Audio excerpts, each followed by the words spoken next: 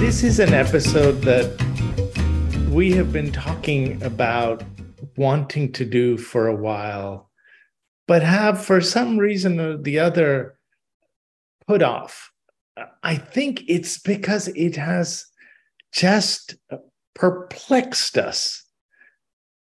So, Mark, I'm hoping you can help set the stage for why this one particular Pakistani bond is so weird and unusual. And we have talked over the course of our podcasts about many unusual bonds, but I'm wondering whether this takes the cake. Now, before I give it over to you, I think it's helpful to provide a little background, particularly for students and our students, which is that Pakistan has been in and out of debt crises on numerous occasions. And usually the official sector, partly because of Pakistan's importance geopolitically, has provided them with funding, or there have been special sources of funding from the Middle East, or diaspora investors have provided emergency foreign currency resources. But this time, through no fault of its own, Pakistan has been really hit bad. It was already stumbling thanks to political drama and thanks to COVID. But the recent floods, I mean, it's just unbelievable how much damage has been done to the people of this country. And hard to imagine why they wouldn't think that this is the time to ask for a restructuring. I mean, investors should understand their needs. I mean, 30% or so of the country was affected by the floods. It's just devastated them. They need debt relief. They deserve debt relief. And that means a restructuring should be done. And some of the Pakistani leaders have said so, but I can't actually understand what they are saying. Sometimes they criticize the rating agencies. Sometimes they say they have more than enough funding from the official sector. Sometimes they say they need a debt restructuring. Maybe this is just the nature of things. But I am hoping we talk about one particular bond today that is weird, the 2024 bond. So, Mark, can you tell us what's weird about it? Well, I think are a few things that are weird, and maybe we can talk about all of them. But I know that you and I had been looking at the typical place that you start when you want to figure out what a restructuring of a particular bond would look like, which is the modification provision. And, we wouldn't just look at that provision, but that's always a good place to get the lay of the land. And this bond in particular had some strange things that I don't recall having seen before. And I thought maybe they would be worth talking about. So there are three things in particular, Mitu, that maybe we can go over. And the first one just has to do with the voting threshold for modifying the bonds. And then that threshold seems quite high to me. So I'll say something about that in just a second and ask if you've seen something like this before. But then there are really odd turns of phrase in describing who gets to vote and how votes are counted. So that's the second thing, the second oddity I thought maybe we could talk about. And then a weird provision that seems to give the government a lot of power to modify the contracts on its own. So maybe we can just go in that order and start with the voting threshold itself, which is, as I read this, it's 90%. The government needs to go to the holders of this bond, and it needs to get the approval of 90% of them in order to do a restructuring. And this is it's $1 billion bond. It's not a tiny little issuance, but still that's a really, really high percent to have to persuade. Have you seen something like that before, Mitu? No, never. I mean, it's theoretically possible that one could have a CAC of a 90%. But so if we go back to the heyday of the CAC, which is, say, 2003, 2004, when whether or not to include CACs was being hotly debated, I remember there was this battle between those who thought that the market would only accept a high threshold, which was 85% or 80%. I'm pretty sure it was 85%. And some issuers, like Brazil, tried the 80%, 85%, and other issuers, such as Mexico, tried the 75%. And once it was determined the market wasn't really penalizing Mexico for having had a lower vote than Brazil's 85%. I mean, whether or not this is econometrically correct, we don't know. But the important people, the investors and the issuers, didn't perceive any meaningful difference. And so everybody moved to 75%. Now, this was 2003. Can I just, before you go on, can I just ask what the logic was? So was it for countries like Brazil that picked a higher voting threshold, was it sort of fear and uncertainty about investor reaction?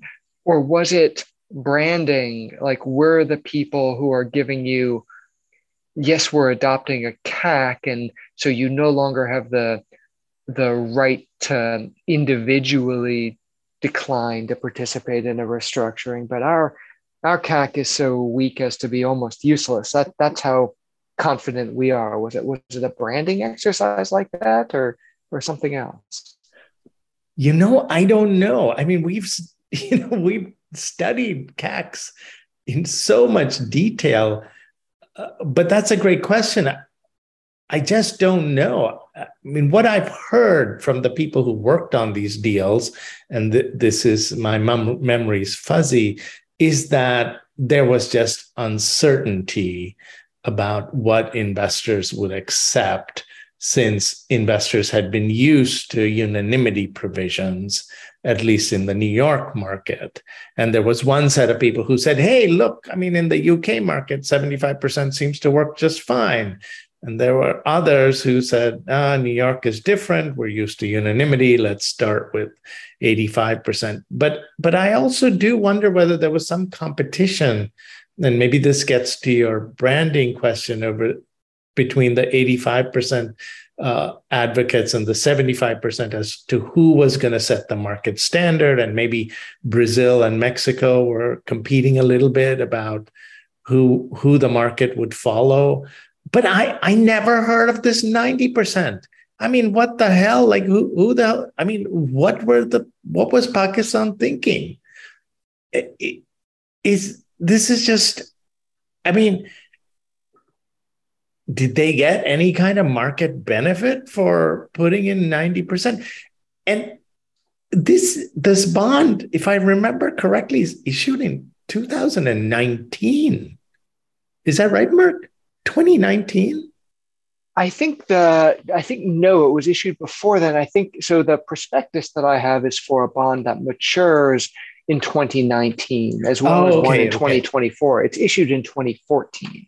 Okay, 2014. That's still pretty late. This is well into the CAC era. A and decade even into the into CAC the, era, yeah, right? A even into the decade. aggregated CAC era. Yeah, 2014 is when aggregated CACs, and Pakistan is still using a 90% vote when it's been already a decade since people moved to the 75%, because even Brazil moves away from 85% within a year or something. They move to 75. Once they see we can do 75%, they move to 75%. And by 2014, Argentina has already started using aggregated CACs, and Uruguay has put in place aggregated CACs. And so these people have put in 90%, which is basically like a unanimity provision. If I were a holdout creditor, this is what I would buy. I would buy this 2024 bond. Well, maybe that's a useful prompt for the second of our weirdnesses about this bond, because it also has to do with the provisions for modifying it. And, so Mithu, the 90% threshold, as far as I can tell, is it goes back quite a ways. So I was looking at the bond that matured back in 2017, and it seemed to have a similar voting threshold of 90%, although the documents are written a little strangely. I don't have the fiscal agency agreement. I don't know if you do, but I think a lot of the definitions are sort of offloaded into the fiscal agency agreement and are not always reprinted in any kind of useful detail in the prospectus. But with that caveat, so Mark, can I just there's something interrupt for one thing that this might be helpful to us? So this is an English law bond, and my impression of the market practice in English law bonds, as contrasted with the New York law bonds, and again, this is just market practice, is that in the English law bonds, they reproduce the key provisions exactly. And they usually, whereas in the New York law bonds, they say this sort of is the gist of the provisions. And I could be wrong, but I think this one says that it is reproducing the provisions. And also, when they say agency agreement, I think they don't use fiscal agencies, although maybe that's what they're doing. They do say agency agreement, and I don't. They may or may not be quoting the provisions, but there are a number of places where they simply refer to provisions that are in the agency agreement, but that are not reprinted. So, for instance, they talk about how the agency agreement has provisions for convening meetings of the note holders, and those provisions are not reprinted in the prospectus itself. So that gives me some pause about this second. The second thing I was going to flag, but just sort of starting with the caveat that there might be useful and important stuff in the agency agreement. But, so 90% is this shockingly high threshold in order to get a restructuring passed. But then, so this is really strange, and I'm not sure which way it cuts, but in that 2024 bond prospectus, the only voting threshold really that is clearly staked out is the threshold for an extraordinary resolution. And it refers to that as a resolution duly passed by not less than 90% of the votes cast. And I've never seen that formulation before. Normally it talks about the voting threshold as a percentage of the aggregate principal amount of the outstanding debt, something along those lines. Votes cast, if I'm to take this to mean what it seems to say, that's quite different, right? That would suggest that your vote counted the same as another holder, whether or not you had the same size position. And that can't possibly be what it means, can it? I think it's exactly what it means. So, in preparing for our podcast, I asked my students, without telling them what I thought, what the meaning of votes cast was. And I showed them this provision, and I had them individually determine and then write down their determinations as to what it meant. And every single one of the law students, all of whom at this stage of the term are quite familiar with the sovereign debt world, said that if you say votes cast, then a holder who has a $500 million holding and a holder who has a $1,000 holding are both casting one vote, votes cast. And they backed it up by pointing out when the issuer wants to say 90% in aggregate principal amount, they say it. And they literally, in this same provision where extraordinary resolution is defined, like 4 lines above, it says 90% in aggregate principal amount. So I think, I mean, this is just, I mean, the 90% is extraordinary for the extraordinary resolution. If I were a holdout creditor, I would love that. But I think, and tell me if you disagree, if I were a potential holdout creditor, I were just any creditor who wants a bond that is going to be protected from the restructuring, if you have a provision like that says votes cast, it means that you have no clue how the voting is going to go, because you don't know who's going to show up and what their holdings are going to be.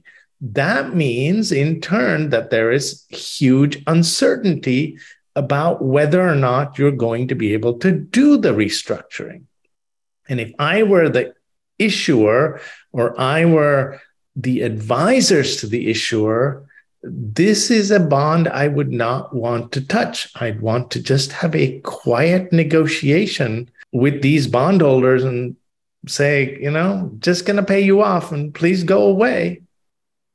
Although it's strange, right? Because, your 40% stake, which would ordinarily entitle you to completely dominate the voting, at least insofar as it matters, you would be able to block the restructuring of almost any bond, or maybe you got 50% and you really could block the restructuring of any bond.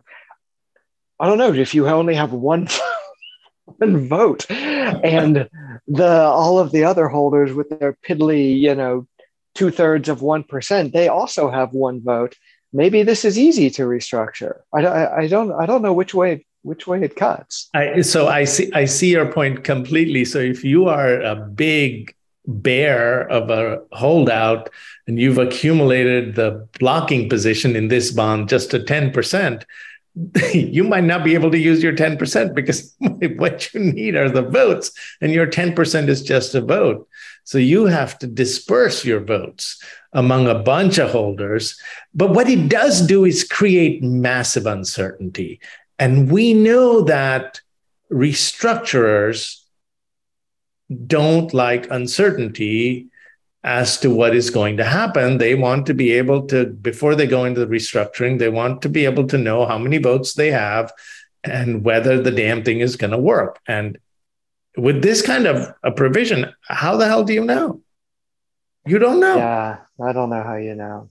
So maybe then we can talk about whether some of this weird drafting, and let's call the votes cast thing a goof. Let's say maybe it have to be? I mean, it's got to be a goof, right? Like 3 sentences above, they say 90% in aggregate principal amount, which is how every financial instrument sets up voting. Like, I've never seen a financial instrument that says like one person, one vote. It's one instrument, one vote. Like, not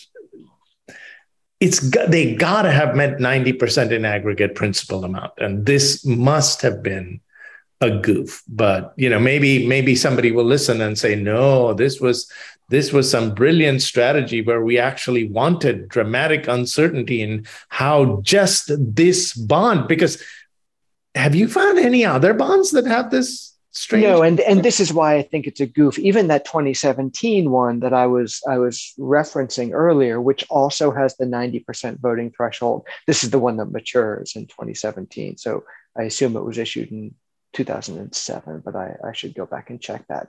But anyway, it does not have a definition of extraordinary resolution at all, much less one that limits it to votes cast. So I don't understand how this provision would have gotten into the prospectus for the 2024 bond, but I'm assuming it's just it can't really mean what it says. So Mitu, something that I looked at because you have often asked me questions about these provisions, having read them with a more careful eye than I often do. I looked at the unilateral modification provision, the one that lets and here it talks about the fiscal agent, how the fiscal agent can agree without seeking the consent of the note holders at all to a modification of the bond.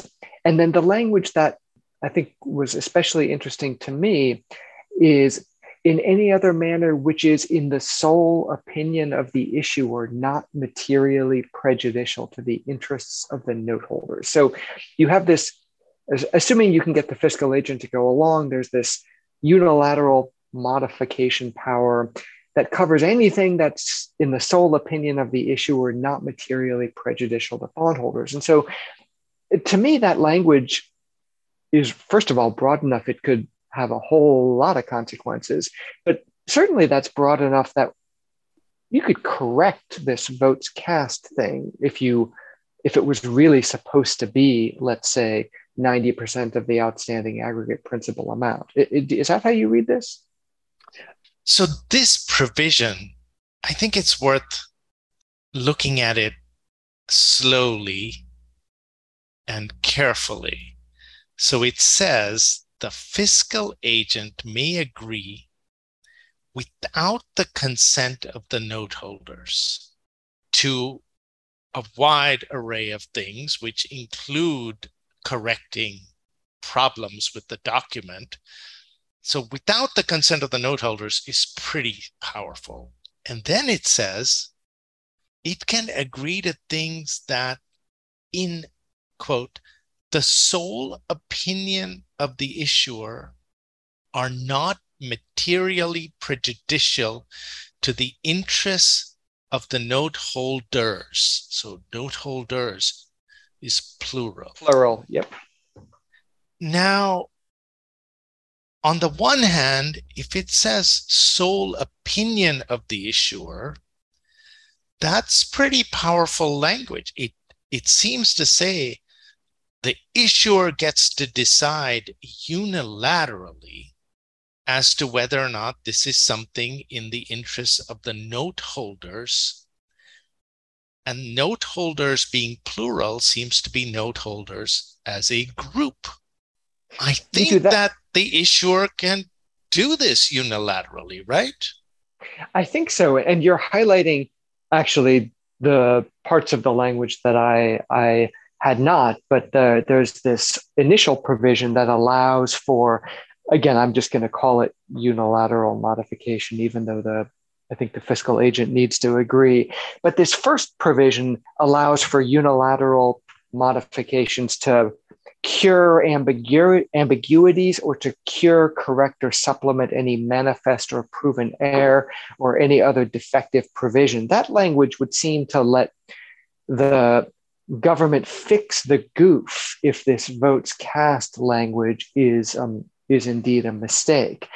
But that second provision, which you're highlighting, is even broader. It allows the government to make basically any change that it believes is not materially prejudicial to the note holders collectively. And I know that first of all, these modification provisions are pretty common. You see them in many bonds, but you also often see this part of the provision framed so that it is the interests of any note holder that determines whether the government can unilaterally modify. So if it's prejudicial to the interest of any note holder, then the provision is not applicable. And you can see how that would be a real restriction on the government's power, because somebody's ox is going to get gored by one of these modifications. But here it looks like if the issuer in its sole judgment decides that the collective would not be prejudiced by a change, then it can make the change even if individual bondholders are screaming bloody murder. That's a really broad power to give the government. It is huge power. And I mean, I guess the question is, if they can change the votes cast language, can they just say, all right, it's in the interest of the note holders as a whole that they not have holdouts disturbing this restructuring. And so therefore, we're just going to superimpose on this bond an aggregated collective action clause. So it becomes identical to all the other bonds that have aggregated collective action clauses for Pakistan, which I haven't looked, but I assume it's the majority of outstanding bonds that are out there. Can one do that? Well, I think that's exactly the question. And that my impression too is that the significant majority of the bonds that are out there have an aggregated CAC. And, it's tempting to, you don't have to be too cynical to think that the government might want to do something like this. I mean, it's kind of inconvenient, if nothing else, to have this one bond that is not only not going to be aggregated, but that is so strange in its modification provisions. But doesn't it just smell funny? Me too. Like we're reading the language, and it's easy to read the language to come up with a kind of textual argument that the government has the power to do this as long as it can come up with some kind of credible argument for how it's in the collective's interests. But, I have a really hard time imagining a federal judge, for instance, reading this provision that broadly. Do you think that they would get away with something like that? Okay, so this is about textual meaning versus market practice, I think or at least to me it is. And here's why. I think that every sovereign debt lawyer I have ever spoken to about this provision, this modification provision, would say everybody understands it to be only relevant to the most trivial of stuff. This is not about superimposing a dramatic change on the document, and nobody intended it to be read in the way that we are suggesting. Now, on the flip side, there are those in New York, and this is, I think, New York contract law, which would say, we're not going to go investigate English law here. Oh yeah, but it's even more so about English law, right? I mean, actually, whatever I said is even more true about English law, which is we're not going to go investigate, what people might have thought 30 years ago. We're going to look at the text of the language, and the text of the language says sole opinion of the issuer, not materially prejudiced to the interests of the note holders. If you wanted to say any note holder, you could have. If you wanted to say that the issuer has to take into account the views of some investor representative, like a trustee, you could have had a trustee structure. But no, here you just have the fiscal agent, who's the agent for the issuer. It seems like if you go on the text of the contract without looking at how this has been generally understood, you would interpret it the way we are suggesting. The other interpretation that we also talked about, where you would say, we never really understood it this way, is sort of saying that the votes cast was a goof, and this reading is also the product of goofy language again. Like somebody wasn't paying attention in drafting this provision. I mean, I guess the without looking at the underlying intent, it's fairly straightforward to see an argument about how, first of all, the reading that this textualist reading we're suggesting would be kind of absurd in that it would let the government do essentially anything that it wanted without constraint. And also how this reading would kind of render unnecessary and irrelevant most of the rest of the document. I mean, if this one sentence we're focused on lets the government change the voting rules to something else just because it happens to decide that would not prejudice the bondholders collectively, what's the point of having all of these extensive voting and modification provisions that are already written in the contract? It just, I think there are sort of interpretive rules of thumb that a court could reach to, even if it was just pretending to stick to the text, that would let it read this provision in context as a provision that's designed for housekeeping or ministerial kinds of changes rather than for changes that are substantive. But, sure would be easier to make that argument if it didn't have language like sole opinion of the issuer in there.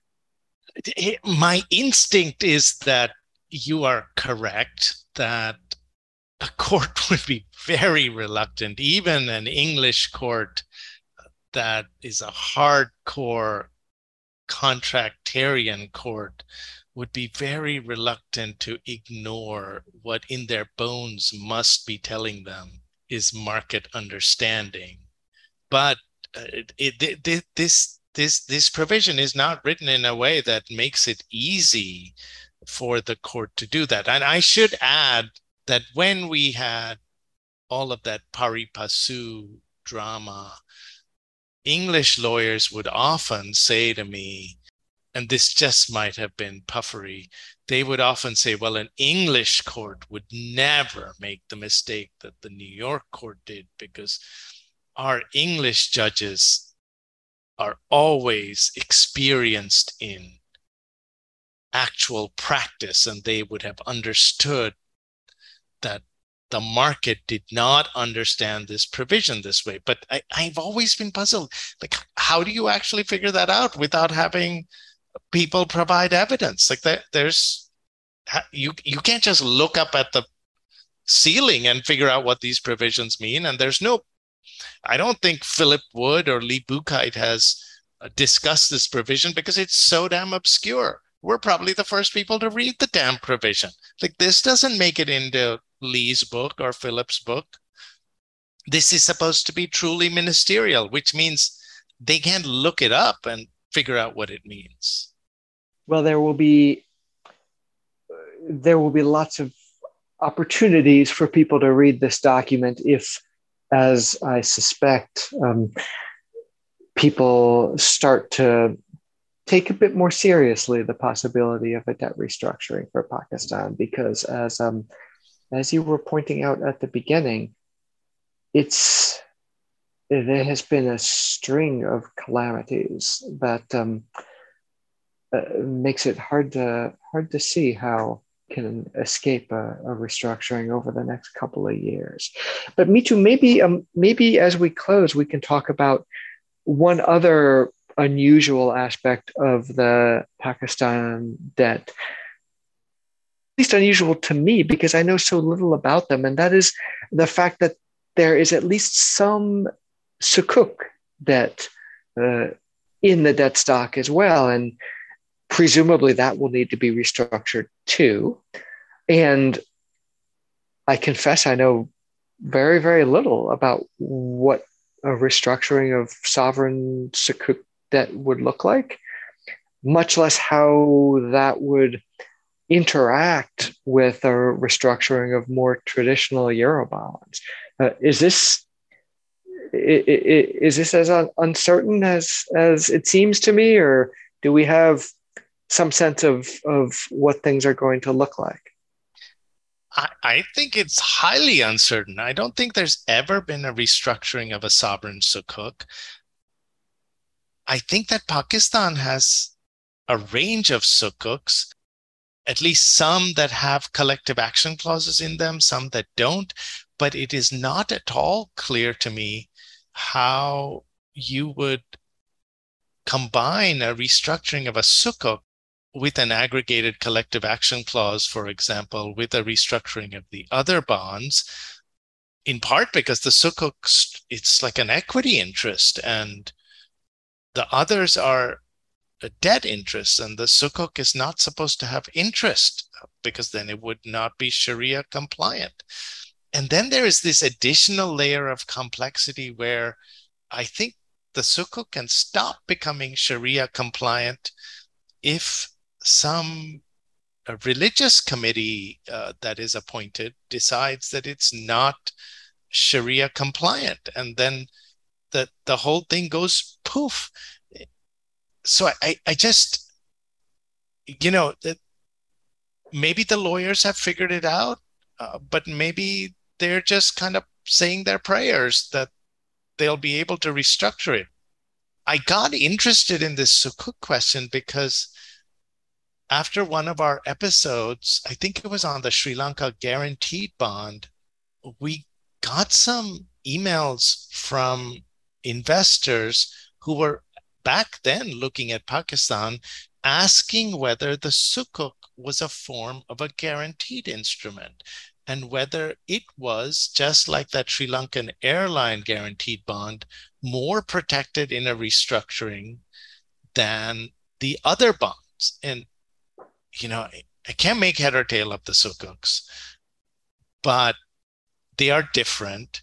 And it seems like they would be harder to restructure than other bonds, and particularly if the sukuk does not have the collective action clauses and some mechanism to get the proper religious blessing for the uniformly applicable part of the collective action clause. So I don't know, how are you going to say that the sukuk interest is the same as the bond interest when the sukuks are not supposed to be a traditional borrowing? But I'm just revealing my utter confusion, and maybe we're just putting this out there for some of our experts to write in and tell us that they're going to come and be guests on our podcast and tell us about how the sukuk sovereigns can be restructuring, because these sukuk sovereigns have become much more popular lately. There are lots of them. And then we can hopefully get someone to talk to us about green sukuks too, because I find those every bit as confusing and more so than I find the ordinary sukuk. So maybe we should let that be our conclusion, me too, since I have nothing insightful or thoughtful to add. I am completely at a loss. I'm assuming the sukuks are just going to be carved out and treated separately.